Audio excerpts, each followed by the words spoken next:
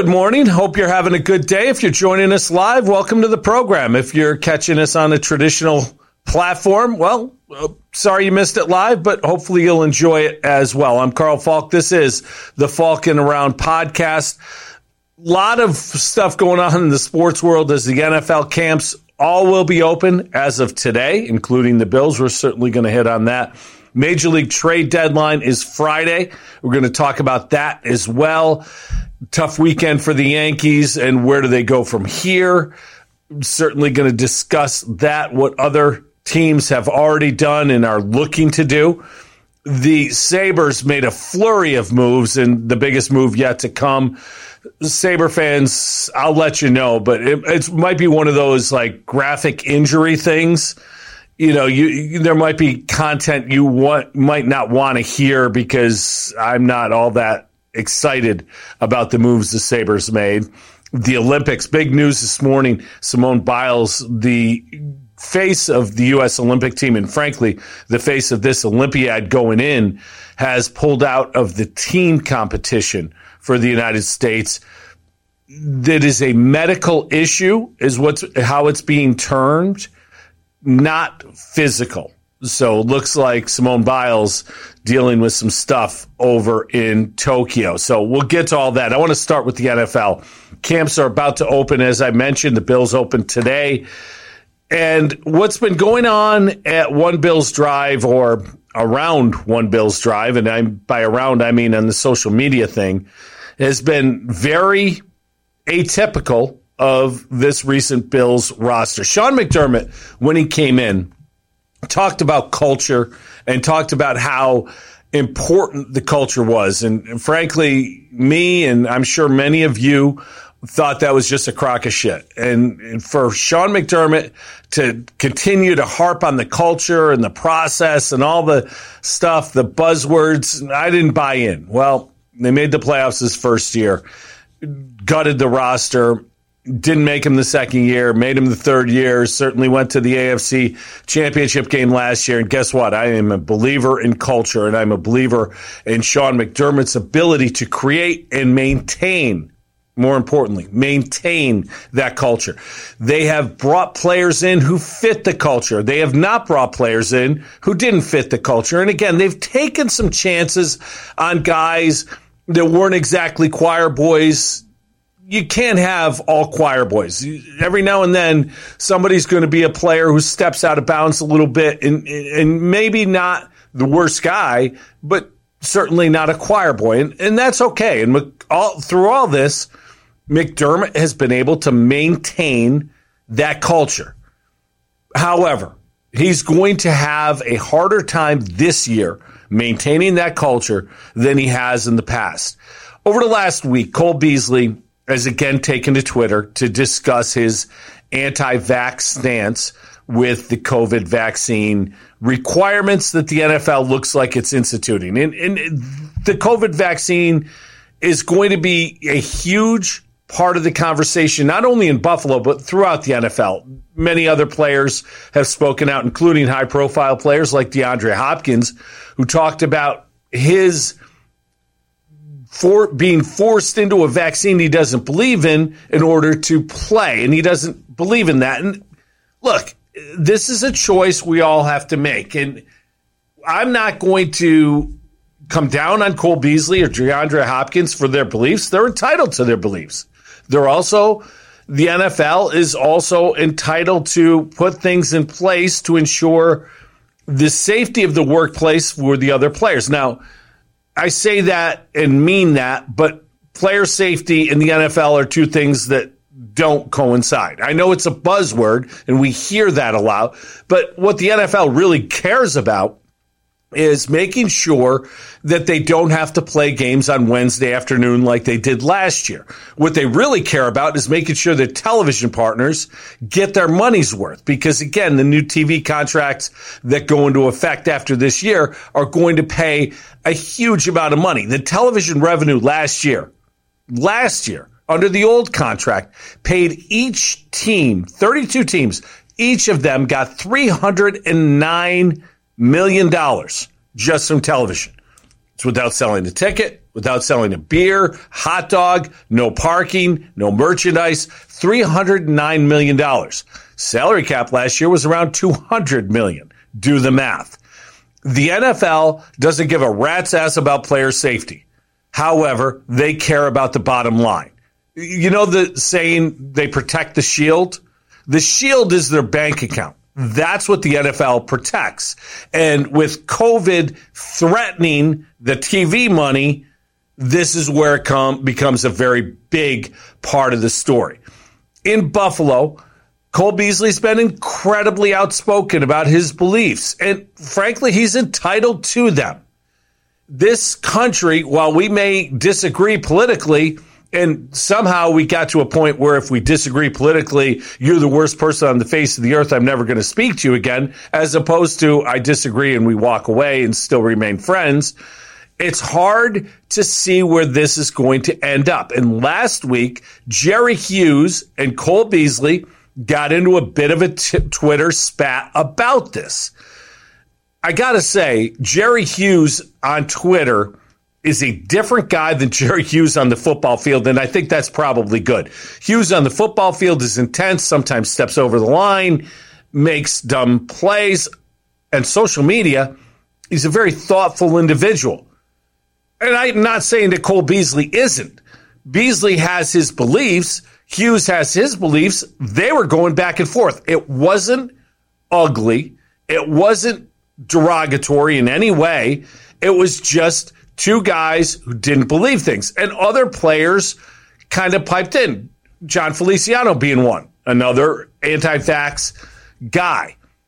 The problem for Sean McDermott and the Bills organization is that this is not going to stop at social media.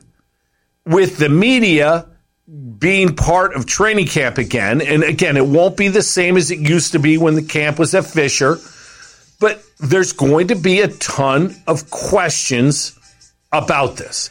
And there's going to be a lot of discussion about this. And frankly, there's going to be probably some discussion in the locker room between the players about this and how this is able to be navigated by McDermott, by the team, by the players, may go a long way to determining the success of the Bills this season. This is going to be a very different season for a lot of reasons for the Buffalo Bills. They are now the hunted. They went to the AFC Championship team. Josh Allen went from a 59% completion percentage guy to a 69% completion percentage guy. Allen went from a guy who was not an NFL quarterback in some people's minds to a top 5 NFL quarterback. Last year, there were no crowds. There was no noise to affect the team. This year, there's going to be full stadiums. All of these things are going to factor in to how this season plays out. You throw into that a locker room that may become divided, and you've got issues that McDermott's going to have to deal with. And I got to tell you, for a guy who loves to control everything, Sean McDermott is every head coach, every coach in the NFL is a control freak. But McDermott might be above and beyond as far as a control freak. When he can't control this, it's going to be a bad thing. And I don't know what the answer is. You don't move on from Cole Beasley. Frankly, he gives them something very few other players in the league are able to give them. Emmanuel Sanders was a nice pickup. He complements Cole Beasley. Beasley and Diggs together form a very good thing, a good combination, because their skills complement each other. Remember, Beasley played games last year basically with a broken leg and was still able to get open. He is a huge part of this offense. So for people who say, well, just move on from him, well, you're moving on from a guy who not only would his loss hurt the Bills, the other side of the coin is he's not going to be out of the league for very long. He's going to end up somewhere very quickly. And there are a couple teams in the division that continue to get better and better and would love to have Cole Beasley, the Patriots and the Dolphins.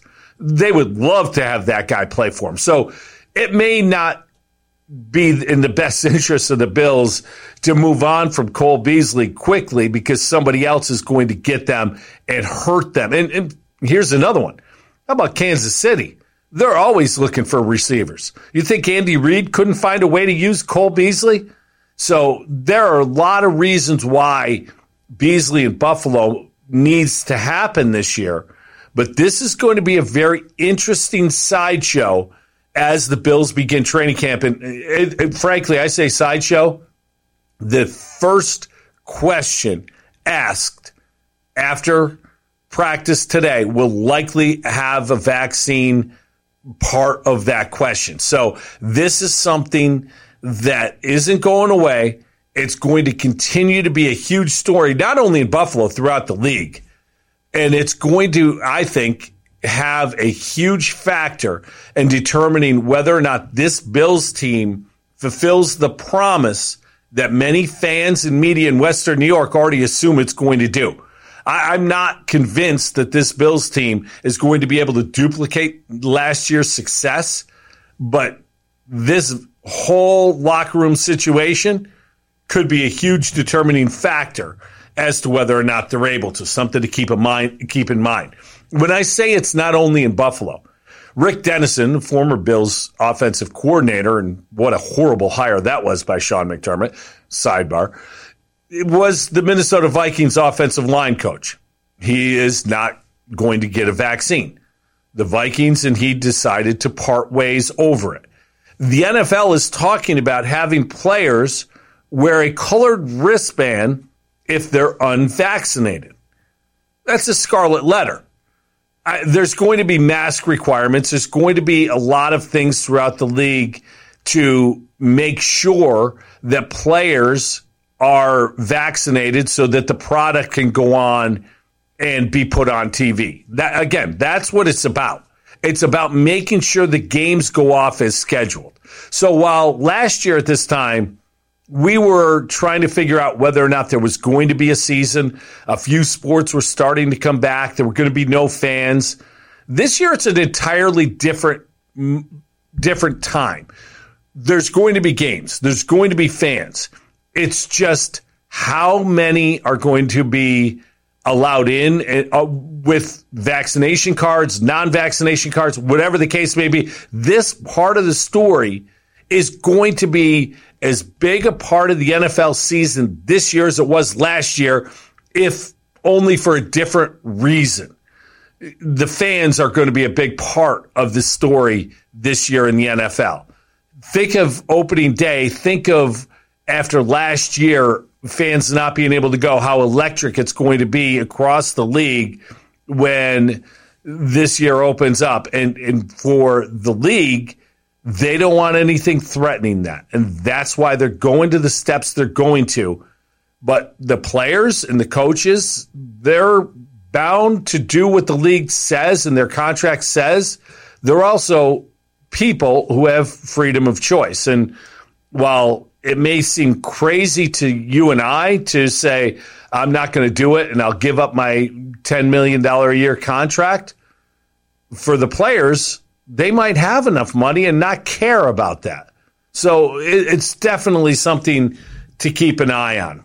Biggest stories in camp. Well, one of the biggest stories in the offseason already looks like it may have resolved itself, and that's the Aaron Rodgers, Green Bay Packers drama situation. What do you call it? It wasn't a holdout. It wasn't anything. Rodgers flew into Green Bay last night on a private jet, and of course the media was staked out at the airport, and I didn't even know that Green Bay had its own airport. I wonder how big the airport is in Green Bay, and do they have it just for the Packers? Because my understanding of Green Bay is it's basically a small little town. But Rodgers flew in last night. Over the weekend, he and Davante Adams, this excellent wide receiver, shared the same picture on their social media, and it was a picture of the last dance, indicating that this year for both of them would be their last dance in Green Bay. Rodgers apparently has worked out a situation with the Packers that after this year, he will basically be free to be moved from Green Bay. He wants to play one more year and then wants to go somewhere else. It's not about the money.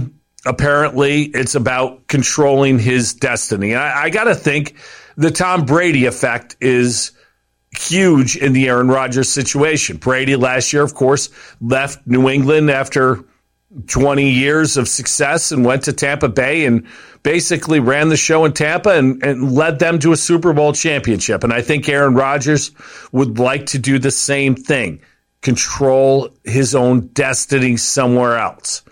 Whether or not he's able to duplicate the success that Brady had remains to be seen. But Aaron Rodgers is still, in my opinion, at worst, the second best quarterback in the league. I think Patrick Mahomes is the best quarterback in the league and Rodgers is second. And last year, you could make the argument that Rodgers was better than Mahomes. He was the league MVP after all. So when you look at the entire situation, the amount of weapons or lack thereof that he has, guys coming off the street to play wide receiver, and he's still performing at that high level, can make the argument Rodgers is the best quarterback in the league still. So if you're the Packers, having him there gives you another year to groom Jordan Love, their first-round pick from 2 years ago out of Utah. It allows you to stay competitive, and it also allows you to navigate the salary cap, which has become problematic in Green Bay. So I think the Packers are poised once again to have a very good year. They've been to the last two NFC championship games. They likely will compete for a third NFC championship game. The NFC isn't all that strong. Their division, you start to look at it, the Bears have a rookie at quarterback. The Lions are still in the midst of their rebuild. And the Vikings are trying to shuffle things around to get themselves back to the competitive team that they were. They're a good team, but they're not a great team. So I think the Packers have a very favorable in-division situation and likely will have home field advantage if Rodgers stays healthy for at least the first round of the playoffs. So who wants to go to Green Bay in January? Nobody. And that's a huge factor going forward.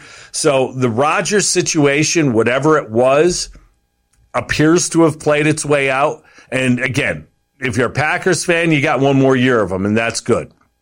If you're an NFL fan, you're going to see a great quarterback play one more year in Green Bay. And much like Brett Favre before him, they've got a guy that they drafted. They developed him.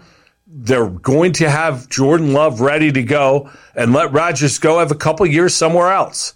It's how they've done business in the past, and it's worked for them. So it's very difficult for me to criticize the Packers. Now, if you're going to criticize them, you go back to the draft of Jordan Love and you give Aaron Rodgers a heads up and you have that tough conversation of, hey, look, it's time for us to develop somebody to take over when you're gone.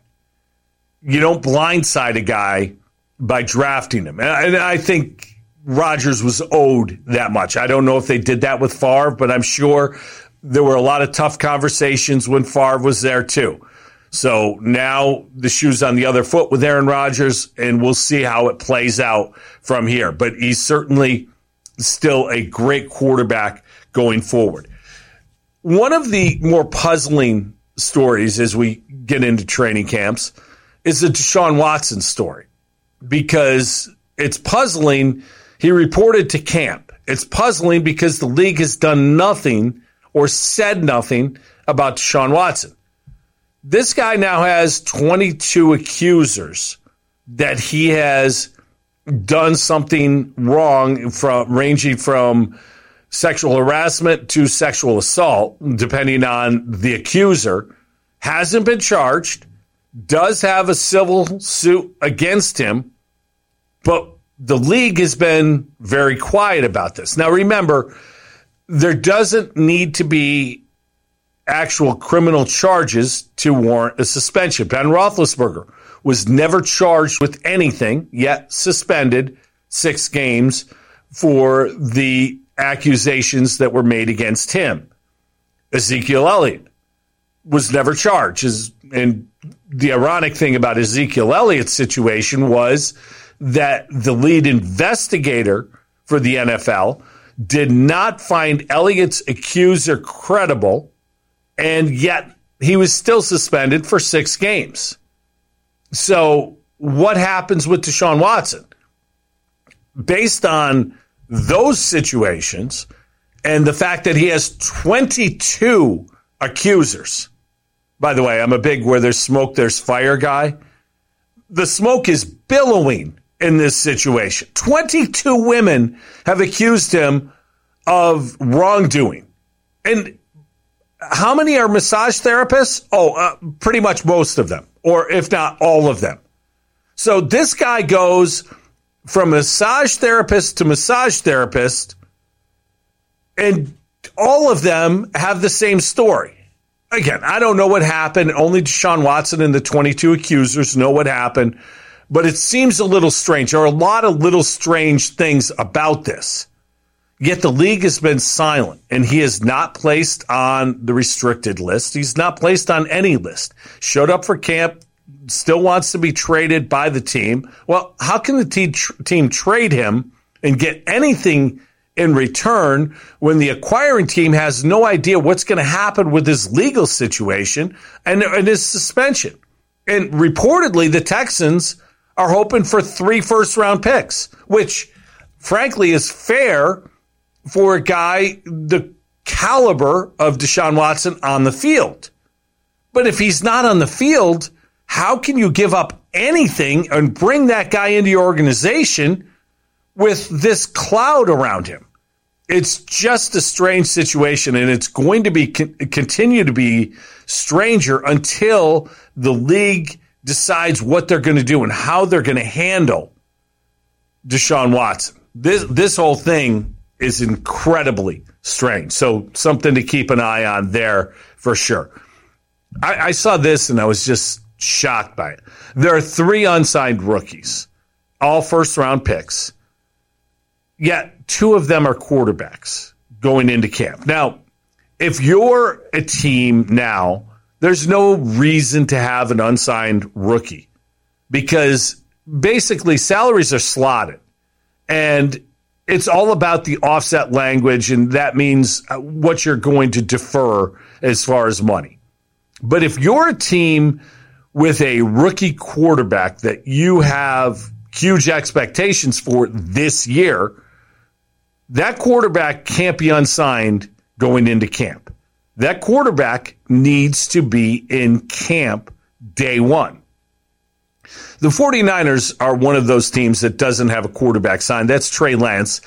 I think Lance is a guy who won't start right away. Jimmy Garoppolo, if healthy, will still be the starter there. Think what you will about Garoppolo, but I think Lance is the guy that is going to need some time.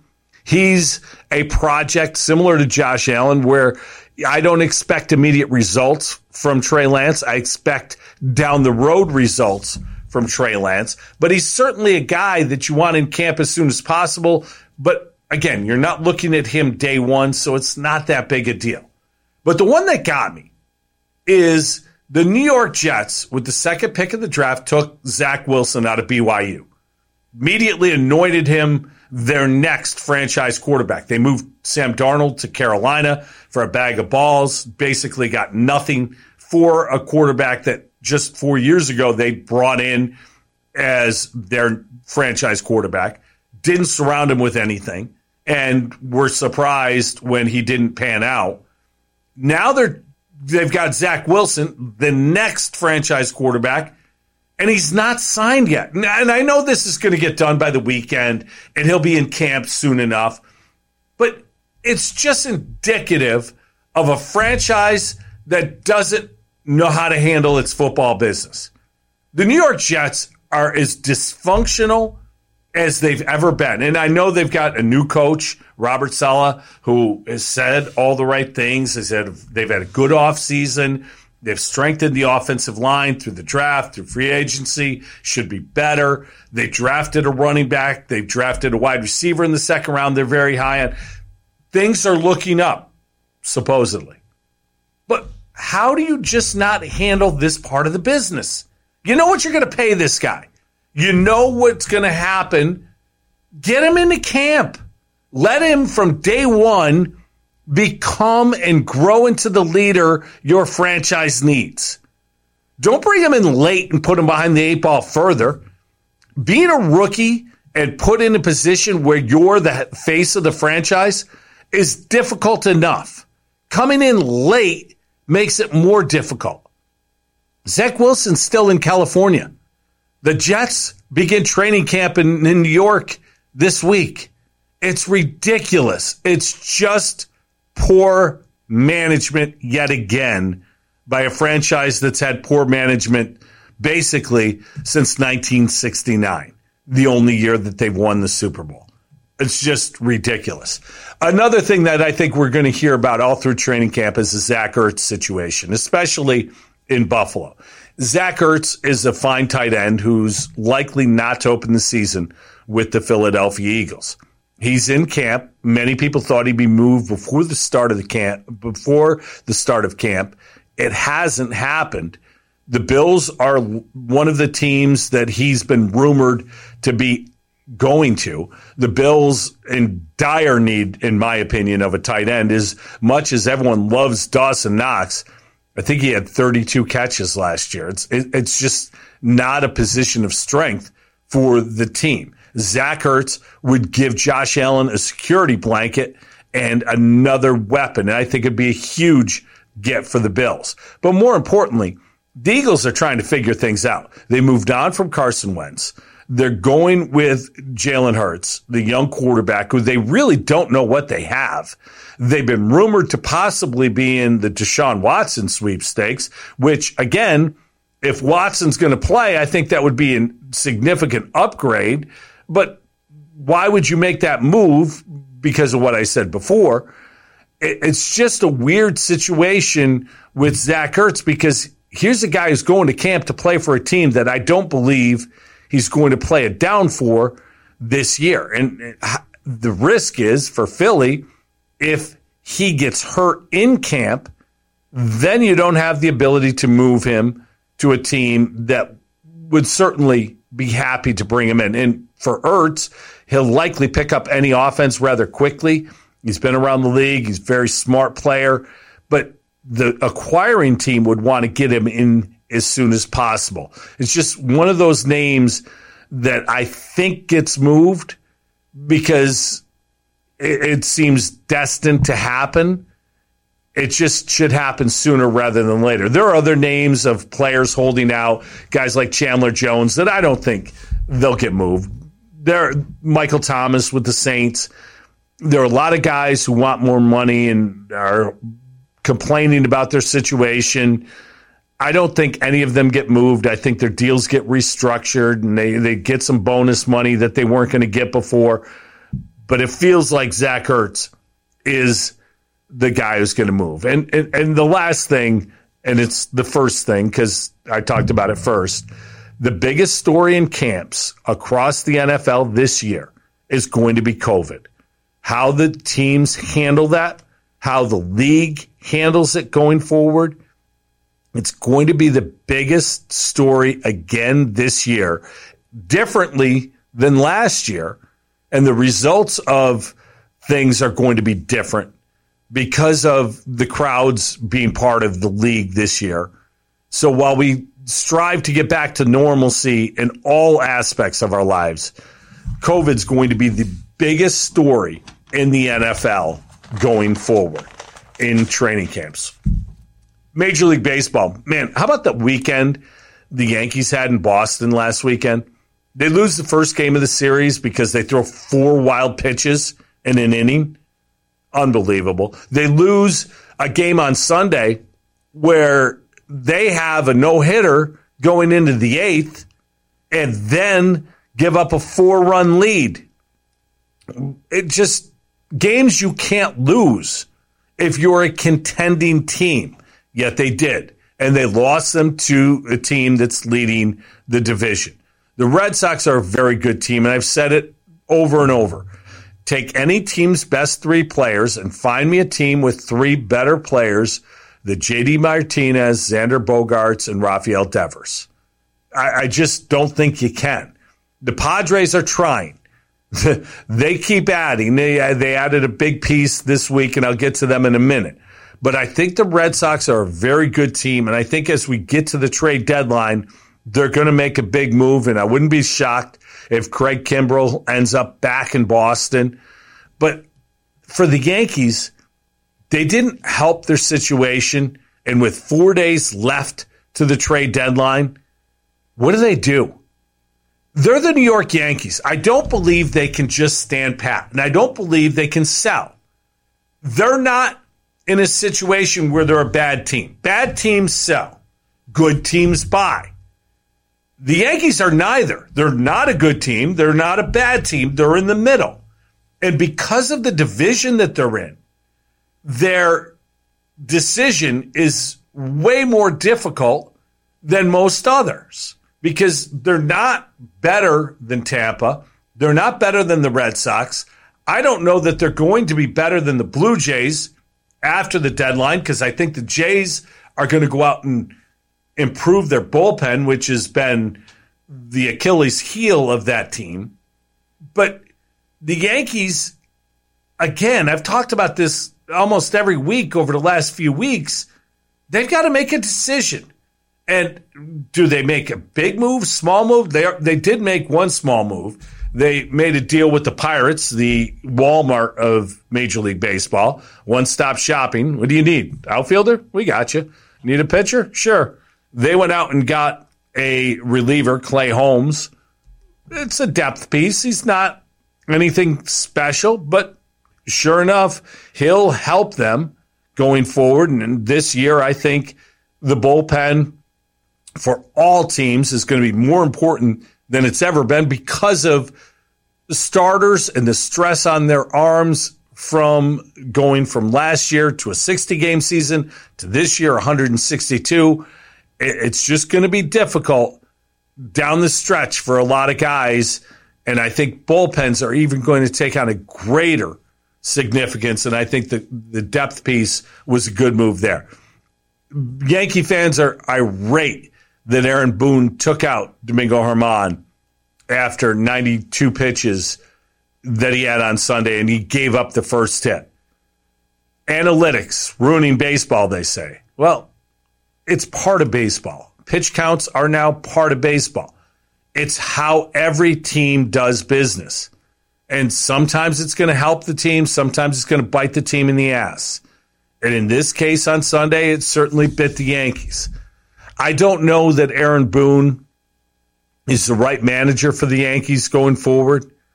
I don't know what the answer is. I don't like the way this team is assembled. It's a right-handed hitting softball team. It's not very athletic. It's a lot of big boppers and a lot of strikeouts, and I don't know where they go from here. I've said over and over again, the thing that I'd like to see the Yankees do is acquire a shortstop, sign him for the long term, and go forward that way. They need to get younger in the outfield. They need to get more athletic in the outfield. And frankly, with the COVID situation and injuries across the outfield, they're getting an extended look at some of the guys that they have down below. And I think they've acquitted themselves fairly well so far. Do the Yankees plan to go forward with them? Probably not. That's just not how they do business. They'd rather run out Brett Gardner and his 38-year-old legs than give Estevan Florial 300 at-bats and see what they have in him. It's just the way the Yankees do business. And it may be maddening, but it's what they do. I don't know the answer to the Aaron Judge dilemma. And by dilemma, I mean he's a free agent after next year. I know he's the guy that sells the jerseys. He won't move before Friday. I'm confident of that. But a year from now, I think the Yankees have to take a very long look at that decision, what to do with Aaron Judge, because I don't think you can pay him $30 million a year and expect him to go out there and play 150 games every year. If he does, he's a very good player. Top 15 player at worst in the league, maybe better than that. I just haven't seen it consistently enough to give him the respect of more than that. But Judge certainly can help a team, and if he goes to the right team, can be the piece that puts somebody over the top. But for the Yankees, he may be a luxury that they can't afford. And I know that sounds strange to Yankee fans, but Hal's not his father, and he's not going to do business the way his father did. He's not going to go over that luxury cap, and he's not going to spend money just to spend money. So we'll see where they go. Mets made a move over the weekend. I thought it was a good one. They got Rich Hill from Tampa. Hill not only has one of the better nicknames in sports, Dick Mountain, fantastic. He's a left-handed guy who will give you 5 or 6 innings almost every time out. And while that may not seem like much, if you have a team that has a doubleheader on a Monday and then a game on Tuesday, and 2 of those 3 games, the projected starter is TBA, to be announced. In other words, the team doesn't know. Having a guy who can give you 5 innings is huge. The Mets are all over the trade market, and this is Steve Cohen's first trade deadline. Steve Cohen, the billionaire owner of the Mets, the richest owner in baseball, is looking to make an impact in year one. This is a team that's been in first place for a good portion of the season. Where's that impact going to come from? They're going to be without Francisco Lindor for another 4 or 5 weeks, in my opinion. That's an injury that's going to shut him down for a while. Jacob deGrom has thrown off a mound and is maybe starting to work his way back. Carlos Carrasco had a good rehab start over the weekend in Syracuse, likely to join the Mets rotation this weekend. Tylor Megill, has been fantastic as a rookie, better than you could have hoped for. So you wonder, do the Mets go out and spend on a big acquisition for the front part of the rotation? Max Scherzer's name has come up in discussion, so I find it hard to believe within the division, A, the Nationals would help the Mets possibly get to a World Series. B, the Mets would help the Nationals rebuild. So I'm not sure that's something that I can foresee happening. Maybe another Rich Hill type move. But I do think that a splash is imminent. And I do think Chris Bryant, Javier Baez, those names are names to keep an eye on. Because I think that's something going forward that the Mets could re-sign that player and make them part of their team going forward and building for the future. So we'll see where it goes, but certainly an interesting thing to keep an eye on. I mentioned the Nationals. I mentioned Max Scherzer. Reportedly, the Nationals will listen on anyone on their roster except Juan Soto. You're not going to move Juan Soto. He's one of the best young players in the game, and certainly, in my opinion, a top 5 player in the game right now. Soto's just great. But another name, and go back to the Yankees for a minute, because if the Yankees really want to make a splash, and they really want to end up spending some of that high-end prospect capital they have, Trey Turner is a great player at shortstop. One of the fastest players in the game, can change the game just getting on base. He's been doing so repeatedly. He's excellent defensively as well. He's grown up over the last couple of years and become a huge part of this Nationals team. But the Nationals haven't been able to extend him. So they are now listening on Trey Turner. Of all the shortstops rumored to be available after this season, I'd take Trey Turner over all of them because of his speed, because of his ability to change games with his speed, and just frankly, the all-around player that he is. I absolutely would endorse any team going out to get Trey Turner. Plus, as a Mets fan, I'd love to get him the hell out of the division because he is that good. Keep an eye on that. The Rays picking up Nelson Cruz. Cruz is just, 90? And he still hits home runs left. This guy, he and Julio Franco, I'm not sure who aged slower, but he's still a great hitter. It's crazy to think that, but he really is. I love that move for the Rays. See if they're done. The Padres picked up Adam Frazier. Excellent second baseman. It's one of those moves that I really like for the Padres because they got a great player. And again, I feel bad for Joe's Pirates that they're selling off yet again. And the rebuild continues. It's now in its third decade, whatever. It's just one of those things from the Padres standpoint that you look at and you go, where are you going to play him? And supposedly the fallout for Frazier is they're going to look to move Eric Hosmer. Hosmer is a guy I really like. He's got a great attitude. He's a great team player. Slipped a little defensively. Has always been well above average defensively and at times was great defensively. He's not been that lately. Hasn't really put up the numbers.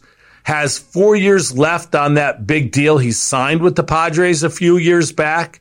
So I would think that the Padres would have to kick in some money to move him. But I also think that if they move him, it may take something away from the clubhouse. And Hosmer, I think, could bring something to a contender that's looking for a final piece. So keep an eye on the Padres. I don't believe they're done.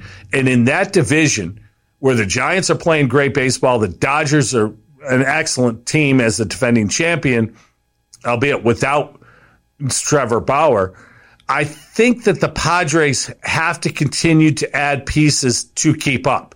Now, I think the Dodgers and Giants will both add, and frankly, I wouldn't be shocked if Max Scherzer's wearing a Dodgers uniform next week.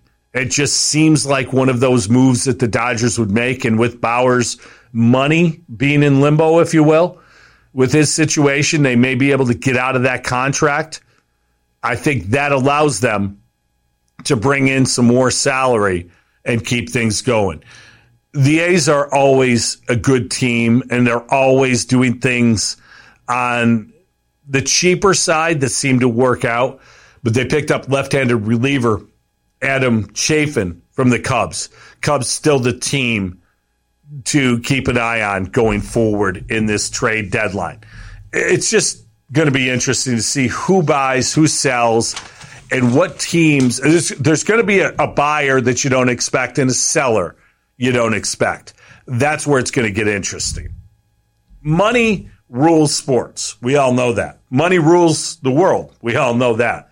College football is no different, and maybe even more of a straight money grab for college programs. And the NCAA going through what it's going through with the name, image, likeness thing, this is an even bigger stage now for the players. And colleges, they're going to look to be on the biggest stage possible. It's been rumored for a while that college football was going to end up with 3 super conferences and the rest just playing to possibly get in.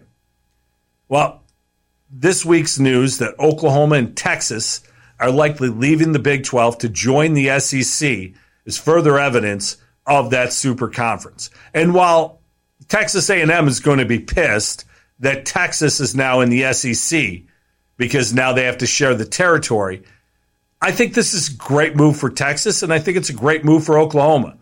The Big 12 has been a farce of a conference, in my opinion, over the last couple of years anyway. Great offense, a lot of really exciting 43 to 40 games. But when it comes down to it, these teams aren't equipped to play for a national championship. You go to the SEC, you have to change the way you play a little bit, and you have to build that defense as well as the offense. And I think then you have an opportunity to have a team that can compete for a national championship. Currently, the college football playoff is at 4 teams. I expect it to go to 8. And one of the reasons why I think with 14 teams in the SEC, you're going to want to have, especially with Oklahoma and Texas now joining it, you're going to want to have more than 1 or 2 SEC teams in the playoff. The question is the domino effect. How does this affect the Big Ten? Does the Big 12 try to recruit Iowa back to the Big 10, Big 12 to try to save their conference? Does the Big Ten look to expand now because they need to compete?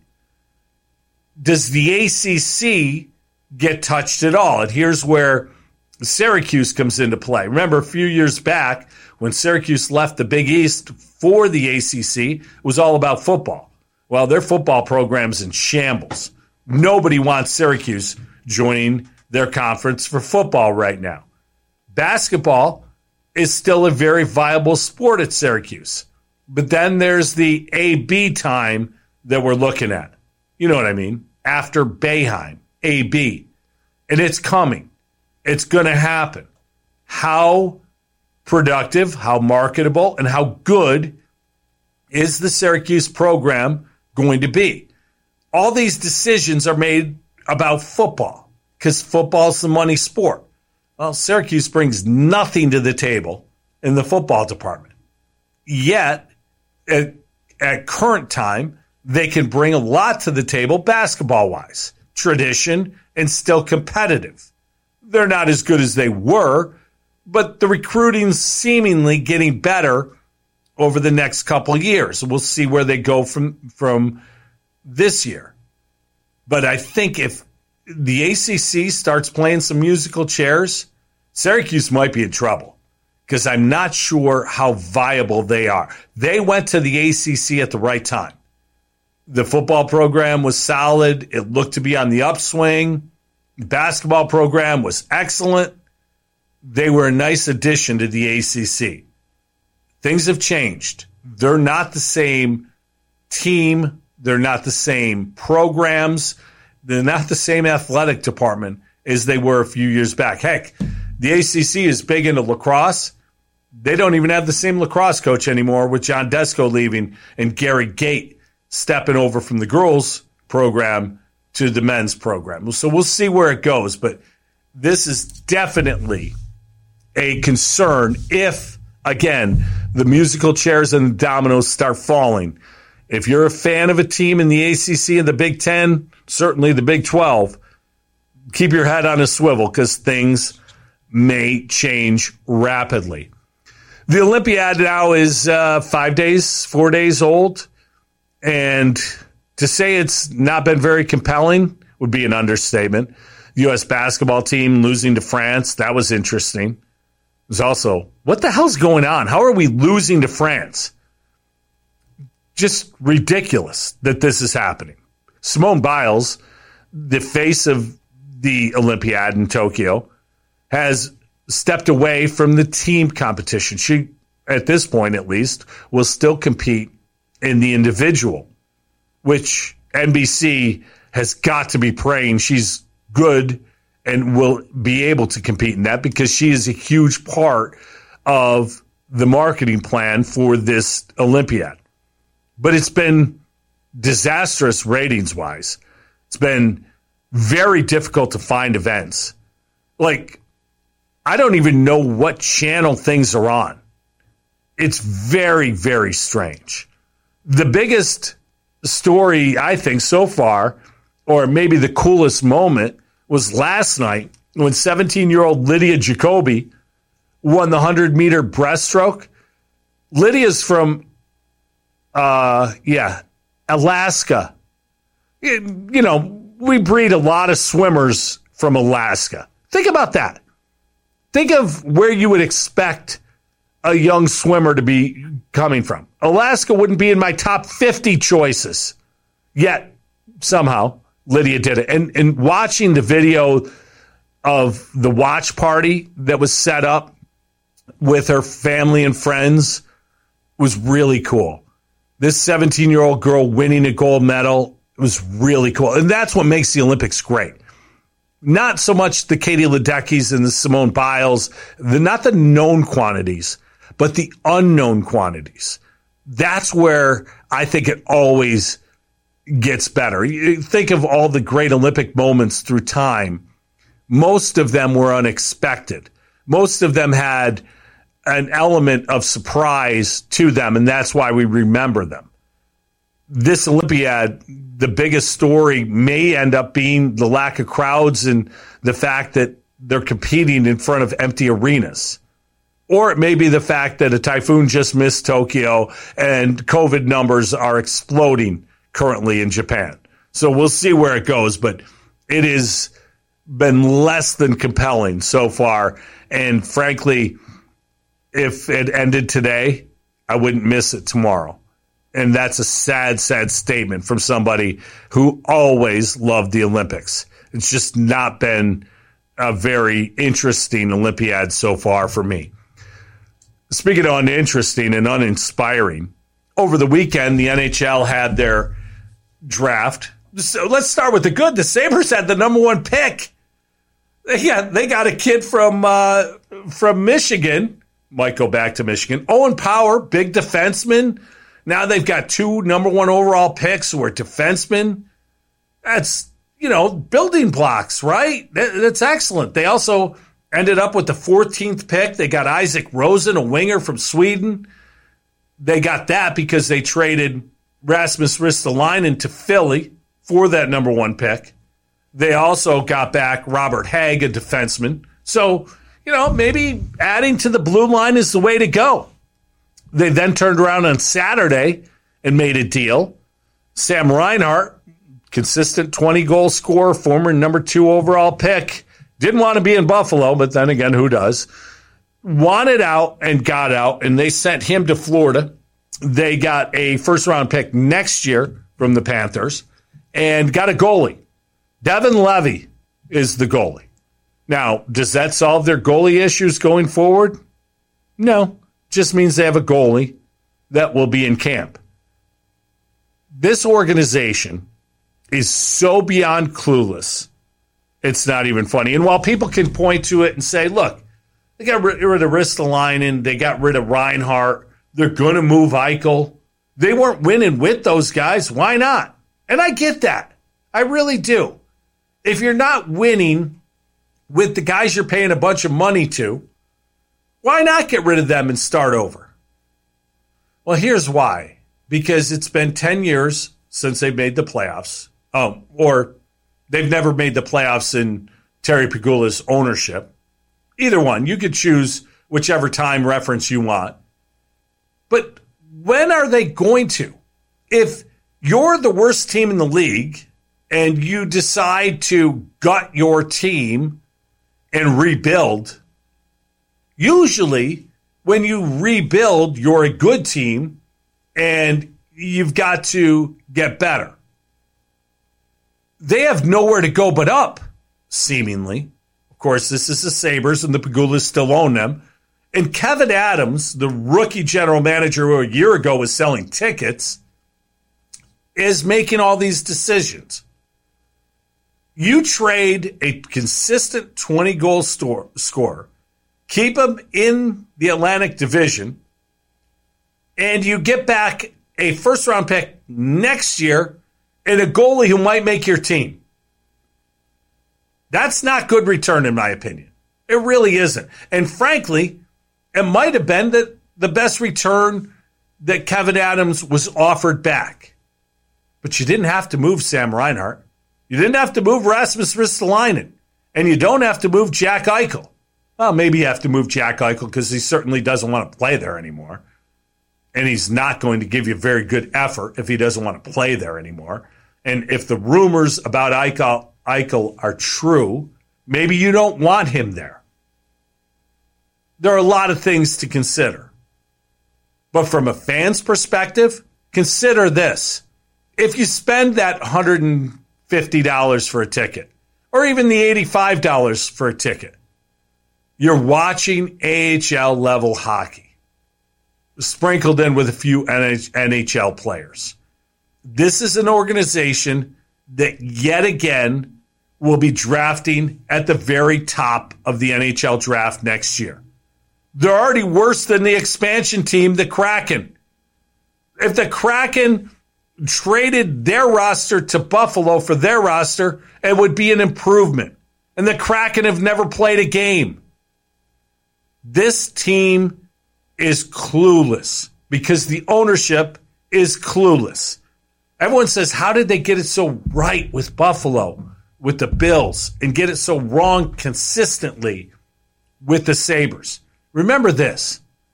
They got lucky with Sean McDermott. The previous hire, it was Rex Ryan. That didn't work out so well. Put him on the map, a lot of dumb quotes, a lot of airtime, but not too many wins and not too many great coaching moments. Sean McDermott changed the Buffalo Bills. Who's the guy that's going to change the Buffalo Sabres? Is he the guy who's in-house now? Granato? Maybe. Is Kevin Adams the GM? Maybe. But sorry, I'm not all that optimistic that they're going to be. I just don't see enough evidence to think that this is going to change anytime soon. And Sabre fans, for that, because you're incredibly loyal, I'm sorry.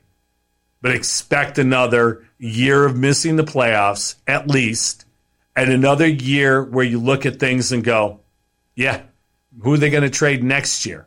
Well, think of the bright side. They'll compete for the number 1 overall pick again, and, well, they've got a second first rounder too. So there's always going to be that pipeline. Go Amerks. That's it for this week. Thanks for listening, everybody. Have a great week. I'm Carl Falk. This is the Falcon Around Podcast.